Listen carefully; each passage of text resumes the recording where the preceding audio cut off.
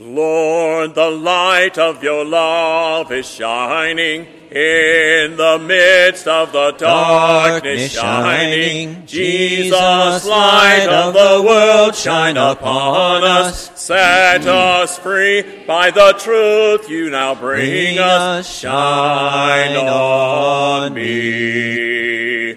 Shine on me. Shine, Jesus, shine. Fill this land with the Father's glory. Blaze, Spirit, blaze. Set our hearts on fire.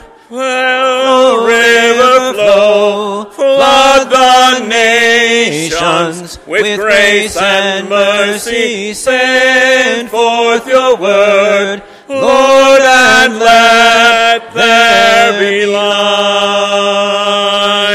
As we gaze on your kingly brightness, so our faces display your likeness, ever changing from glory to glory. Mirrored here, may our lives tell your story. Shine on me. Shine on me. Shine, Jesus, shine. Fill this land with the Father's glory. Blaze, Spirit, blaze. Set our hearts on fire. Flow, river, flow. Flood the nations with grace and mercy. Send forth your word, Lord, and let there be light. Be seated, please. Good morning, church family. It's good to be with you today. Glad that we can come together and to worship God. What a busy time of year it is. As folks have already mentioned, we've had a busy couple of weeks. Vacation Bible School last week, camp this week. Ladies had an event yesterday, and men, we've got Wings and Wisdom tomorrow night at 6 o'clock, so I hope that you'll come and be a part of all of those things. And if you're haven't been able to be a part of those things, I hope that you'll take the opportunity to be an active part of the congregation here. We're trying to be better. That's our theme for this year. That's really the theme for a Christian, is seeking something greater than what the world has to offer. And we do that not only through our worship on Sundays and Bible class on Wednesdays, but through all the things that we try and do, and really throughout our entire life. And we hope that you will come and be a part of that. Now, Rick, you said that we had a rip-snoring good time during Vacation Bible School. I wasn't sleeping during Vacation Bible School. I'm not sure what your role was. I slept pretty good afterwards, and I've had some people snore during some sermons, but hopefully we won't go to sleep today. Happy Father's Day to all the fathers out there. Today's lesson is specifically geared towards men. Men, this one is for you. But ladies, I think that you can learn some things from it. And if you are a father, certainly you can learn some things from it. But if you're not, that's okay too. I hope that you will all, and all of us can, certainly get some things that we can apply to our lives to be better followers of Jesus. If someone were to ask you a question, who are you? What would you start with? How would you describe yourself? If someone asked you, who are you? Tell me about yourself. What would you start with? Most of us would probably not start with this idea, or our first sentence would not be, well, you know, who am I? I'm loved. People love me. I'm a loved person. Some of us would really maybe even struggle, especially men sometimes, would perhaps struggle with this idea of that being maybe a part of our identity at all, of being someone who is loved and valued and cared about by the people around us. And maybe not so much for us as Christians, but certainly men in the world struggle with that, with this personal value and this recognition of, am I loved? Do people love me? Do people care about me? I looked at a number of studies several months ago in preparation for a lesson when I did this lesson previously, and it came down to three basic things. That men need three basic things in order to feel loved. First of all, they need affection. Secondly, they need support. And thirdly, they need loyalty. Affection, support, and loyalty. Now, affection looks something like this. Certainly for those of us who are married with our spouses, intimacy is some sort of affection. But there's affection that men even share together. Maybe it's a fist bump or a handshake or a man hug. You know, it's not one of those sissy hugs. It's a man hug. There can be affection that can be things like that. Support is things like praise and gratitude and words of affirmation. Now, I don't know about you, but for me, that's one of the ways that I feel loved, when people give me support in those types of ways. And then the third one is loyalty. And loyalty is maybe a mixture of both of them, that you feel this affection and you feel this support, but it's not so much the what, instead it's the when. Loyalty is, yes, you have people that love you and support you and care about you during the good times, but loyalty is you have that same care, you have those same people in your life, even during the bad times. Men, if I were to put those things together, and again, I think ladies, I hope you're paying attention because you can learn from this too. Maybe it'll be helpful with your relationship with your husbands or your dads or your brothers or other people in your life, but I think it will be true for you too. If I were to break those things down even to just one word, affection, support, and loyalty, I would say men feel like they're loved when they are valued. Men feel like they're loved when they are valued. Now, our culture today, and really for a long time, probably has almost drilled into us that our value, even things like report cards in school and bonuses or promotion at work, they've drilled into us, our culture has drilled into us that our value is tied to how good we are at something. It's tied to our performance record. And certainly there's a danger there, right? Because we can, even when we're successful, we could say, hey, look at what I did. You should love me. Look at the things that I've accomplished. Look at how good I am at this, or look at how good I am at that. And we could say, you should love me because I'm good at these types of things. Scripture warns us about that kind of idea. In James chapter 4, if you want to turn there, that's on page 1013 of the Pew Bible. James chapter 4, 1013. Starting in verse 6, he warns us about being arrogant. It says in verse 6, but he gives a greater grace. Therefore it says, God is opposed to the proud, but he gives grace to the humble. Be subject therefore to God. Resist the devil, and he will flee from you. Draw near to God, and he will draw near to you. And then you go down to verse 10, humble yourselves in the presence of the Lord, and he will exalt you. So this idea of an identity, and I don't think it's just true for men. I think certainly in today's culture it's true for women. It's true for fathers and mothers. It's true for young people and old people, that sometimes we tie our value, how we look at ourselves even, how we think about, am I valued? Am I any good at anything? Exactly by that. How good am I at something? Or if I'm not good at something, we struggle with, am I worth anything? And so when we're successful, we tend to encourage people, hey, look at what I did. Look at the things that I've able to accomplish. You should love me. And James warns us about those types of arrogant attitudes. We can all be there sometimes. I've been arrogant before. You've been arrogant before. When we have these arrogant attitudes, we're exalting ourselves, and that's not our job. Our job is to humble ourselves before the Lord and let him to exalt us at the proper time. On the flip side of that, we have these times where perhaps we fail, or there's difficulty in our lives, and men especially, perhaps some men, maybe some women as well, but when we struggle, when we have difficulty, sometimes we can be overwhelmed, and we can almost be frozen by this sense of being overwhelmed by failure or anxiety or difficulty or whatever it is, and we see examples of people like that in the Bible. The prophet Elijah deals with this in the book of 1 Kings. When he goes before the prophets of Baal on Mount Carmel, and he wins this tremendous victory. I don't know that you can imagine during his time a greater victory to have been won. And he goes literally from the mountaintop to the highest of high, and then just a few chapters later, just a few verses later really, and certainly just a few moments later, his life is threatened by the king or the queen, and he runs away and he's terrified. He, like you and I sometimes, experiences the highest high, and then very shortly after he experiences the lowest low. What's his conclusion? When he's feeling so bad, when he's so overwhelmed, he says to God, God, I'd rather not be alive. God, just take me now. And just a few moments, days perhaps earlier, he had defeated hundreds of false prophets. And now he's at the lowest of lows. Most of us, men or women, I don't think that we generally exist on those highest of highs or those lowest of lows. Sometimes we're somewhere in the middle. And that sounds good. It sounds good. Okay, we're somewhere in the middle. That means we're balanced, right? But I don't know that in our culture today, and I'm hoping for us as Christians this isn't true, but in our culture today, I don't think that people in the middle are really balanced. I think they're just bouncing back and forth between highs and lows. We have this really high highs and things are great, and then something happens, something messes up, we fail, something out of our hands happens to us in circumstance, and we hit that low and we're just up and down and up and down. And you can imagine the anxiety and the worry and the depression and all of the mental stress that would come from bouncing back and forth with things like that. And when we do that, we struggle in our evaluation of personal value. How do I feel about myself? Am I a success? Am I a failure? And when we think that about ourselves, what does that do? Well, it affects our relationship with other people, doesn't it?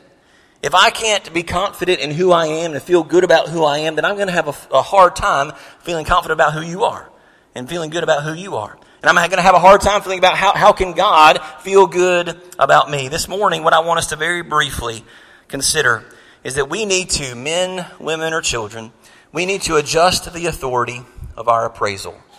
I want to challenge you this morning to change how you think about yourself by changing who you allow to say you're worth something or not worth something. Kyle Idleman, in his book, Not a Fan, tells a story of a white living room. Now, that already sounds scary to me. I have a 6-year-old, a 9-year-old, a white living room. I'm assuming this white living room, the walls were painted white, and I know they had a white carpet, he describes it, and even says that his wife goes, and I don't know if it was Facebook Marketplace or a brand new, but she finds a white couch. None of this makes sense to me. Does any of that make sense to you? And they had children. None of this sounds like any kind of a good idea. And one day she's in her white living room with her white walls and her white carpet and her white couch, and she's cleaning. And I don't know, this sounds like one of those rooms that maybe you had growing up, that some folks had in times past, a formal living room. You remember those? Nobody really goes to the formal living room unless you're having guests over, right? It's the room that's always immaculate. It's the room that's always in shape. Now, and when people knock on the door and you're not expecting them, well, you'll take them to the formal living room because that's the clean room. You don't want them to see the rest of the house that's been lived in, right? Some people used to have that kind of room. Maybe you have that room. I think that's, when I think about this white room, surely that had to be their formal living room where they had guests over and that sort of thing. And maybe in preparation for having guests, his wife is cleaning the room. In the midst of doing so, she's flipping over the couch cushions, maybe vacuuming the cushions or something along those lines, and she finds a bright neon pink nail polish stain on this white couch. And so she tells Kyle, her husband, and he says, okay, well, we got to figure out what happened here. And they call the children in. They have 3 daughters. Call the children in, and they sit them down, and you know they're going to get to the bottom of this and figure out, okay, what happened here. And right before as he's even reaching to flip over this couch cushion to show the girls, hey, who did this? His youngest daughter Morgan runs out of the room. And she runs upstairs to her bedroom, and Kyle follows after and says, hey, Morgan, wait a second. We got to talk. And he's trying to calm her down and get her attention, but she's not interested, and she's already bawling and crying. And finally, he finds her in her bedroom closet, and she's down in the floor, just weeping. And he's trying to calm her down and say, hey, Morgan, let's talk about this. What's going on? Hey, it's okay. And, he is trying to de-escalate the situation that she has escalated extremely much. And eventually, as she's still crying through the midst of her tears, she's able to calm down enough, and she looks out as she's down on the floor of her closet. She looks at her father and she says, Daddy, do you still love me? Now, we as fathers know that's a ridiculous question, right? Of course he still loved her. Of course he still cared about her. But she felt, because she had failed, she had done something that she knew she wasn't supposed to do. She had taken that nail polish into that room that no one's supposed to go into, and she had made a mistake and made a stain on this white couch, and you're never going to get that pink nail polish out of the white couch. She thought, there's no way that my mom and dad will love me. That's why she had hidden it away as best she could. Have you ever been that way with God? Have you ever been that way with God? Maybe you failed. Maybe you've done something that you don't feel like you could ever remove that stain from your life. Maybe you feel like there's no way that God could love me. Maybe you know what Romans 3:23 says, for all have sinned and fallen short of the glory of God. And maybe you've been there in your life. God, don't you know? Don't you know the things I've done? Because God, I know the things I've done. I know the people I've hurt. I know the things that nobody else knows about that I know. And God, I know you know those things. God, do you still love me? Maybe you know Romans 6:23, the wages of sin is death. God, if you found out about this, I'm trying to hide this. I'm trying not to talk about it. I'm trying to make sure no one knows about it. Because God, if you knew about it, and God, I know you know about it, but if you knew about it, how could you love me? Because what I deserve because of my sin is death. God, that's what your word has told me. God, how could you love me? Do you love me anymore, Father? And of course, like we said, that's a ridiculous question, isn't it? Just as ridiculous as it was for Morgan to ask her father, do you still love me? And she legitimately thought, as she's bawling her eyes out, hiding in the bottom of her closet, that maybe her mom and dad didn't love her anymore. That's a ridiculous question. And for us today, it would be just as ridiculous for us to ask God, in spite of whatever you've done, do you still love me? Turn your Bibles to Romans chapter 5. Romans chapter 5. If you're using a pew Bible, that's on page 942. Romans chapter 5. Let's read verses 6 through about verse 11. Romans chapter 5, verses 6 through 11. Again, God, you know that I have sinned and fallen short of the glory. That you've told me that in Romans chapter 3. God, I know you've taught me and you've told me in Romans chapter 6 that what I deserve because of my sin is death. But praise God, for in the middle of those two passages, we find Romans chapter 5, verses 6 through 11. It says this, for while we were still weak, at the right time Christ died for the ungodly. For one will hardly die for a righteous man, though perhaps for the good man someone would even dare to die. But God, He demonstrates His own love towards us, and that while we were yet sinners, Christ died for us. More than, having now been justified by His blood, we shall be saved from the wrath of God through Him. For if while we were enemies, we were reconciled to God through the death of His Son, much more, having been reconciled, we shall be saved by His life. And not only this, but we also boast in God through our Lord Jesus Christ, through whom we have now received the reconciliation. I've shared this with you before, but notice there's four words that are extremely important in that passage. Notice first of all, that we're ungodly, and that we're weak, and that we're sinners. And ungodly, weak sinners become enemies of God. And in that state, at the right time, Christ died for us. It's powerful. Again, look at verse 6. For while we were still weak, at the right time. See, the right time was when we were weak. The right time was when we were ungodly. The right time was when we were sinners. The right time, in fact, the only time that Christ could have died for us to save us from our sins is while we were His enemies. God, do you still love me?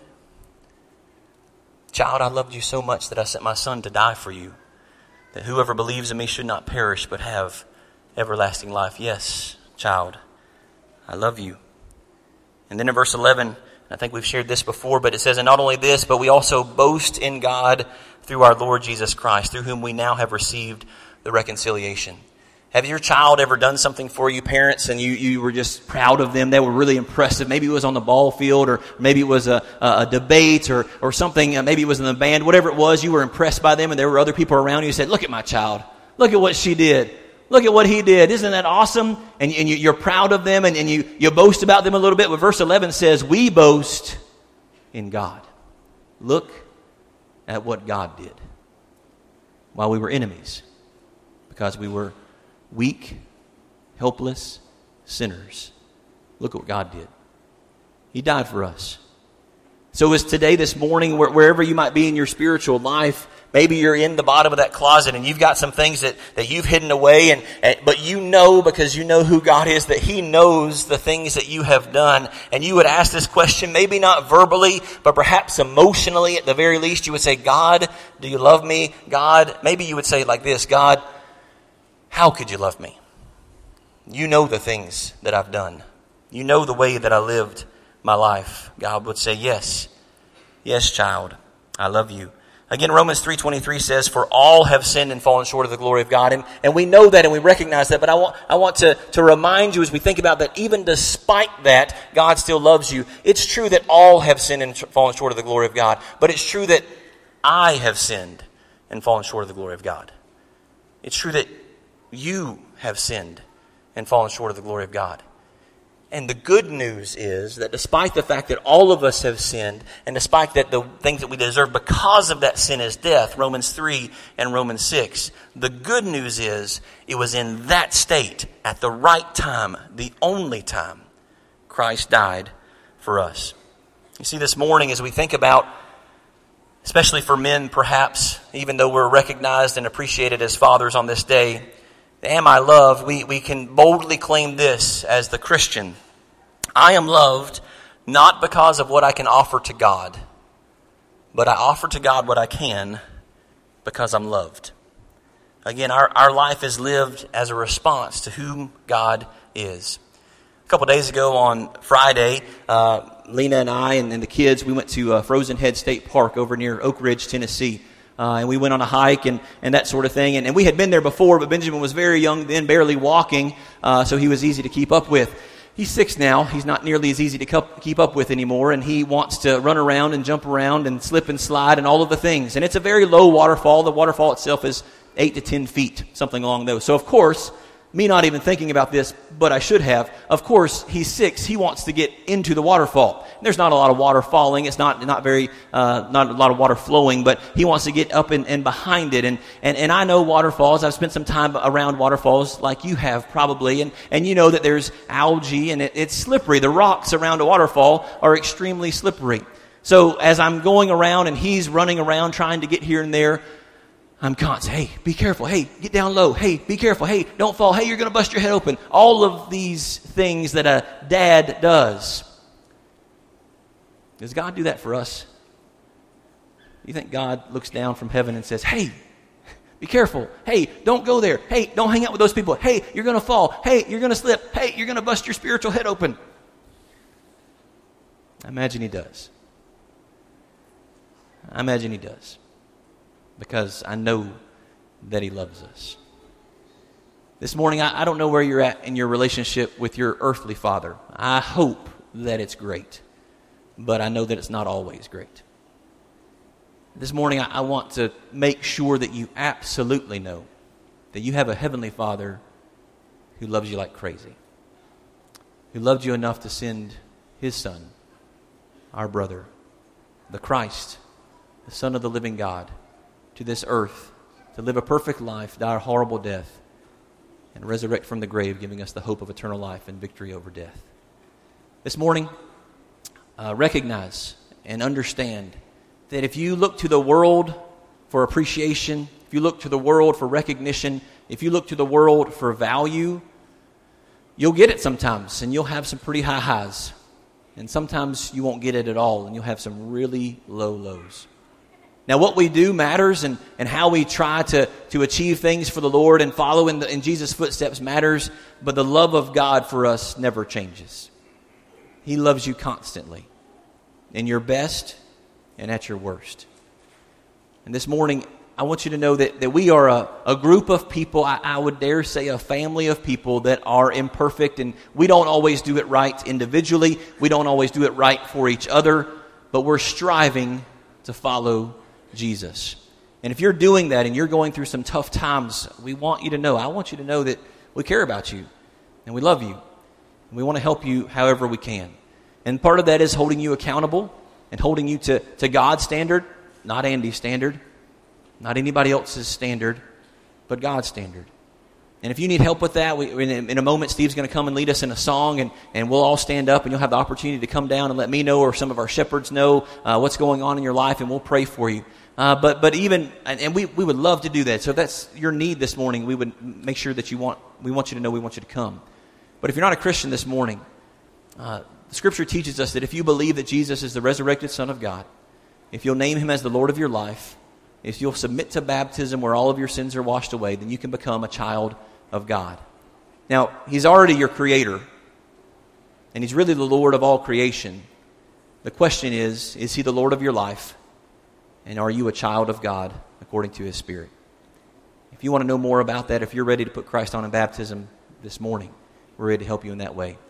Happy Father's Day. Men, we have a tremendous responsibility and opportunity in whatever role we fulfill in this life, whether as fathers or not. Ladies, your Father in heaven loves you like crazy. Let's live for Him today.